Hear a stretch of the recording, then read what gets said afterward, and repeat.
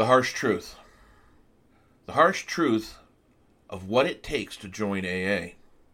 Joe and Charlie have a clear-cut definition.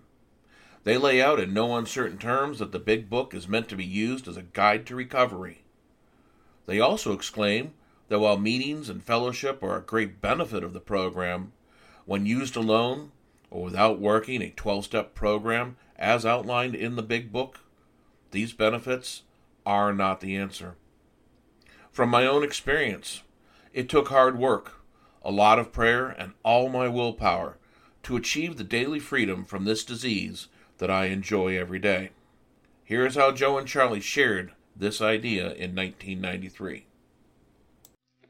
We've both been around AA long enough to know and fully understand that you can't make anybody do anything in AA that they don't want to do.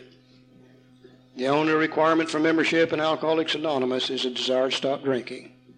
You can come to an AA meeting and you can say, I don't like you people at all.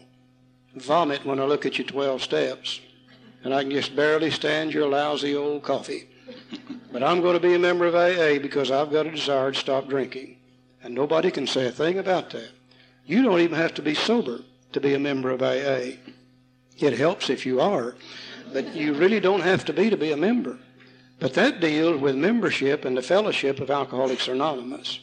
That's not what our book deals with. Our book deals with one thing and one thing only: recovery from a hopeless condition of the mind and the body known as alcoholism. And the purpose of this book is to show other alcoholics precisely how the first 100 recovered. This is not a program for those who are seeking a softer, easier path. And believe me, I tried to invent my own softer system and easier path. I did not understand recovery until I gave myself over completely to this program.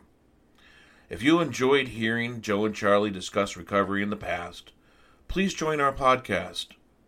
Each week we will listen to a new chapter from the Big Book Seminar, recorded in July 1993 at the campus of St. Vincent College.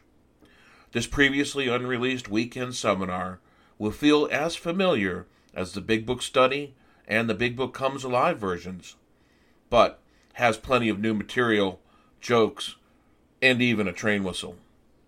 So I hope you will join us each week on the Big Book Living Alive podcast. We will revisit our old friends and hear them in a fresh and new light. Podcast starting November 1st.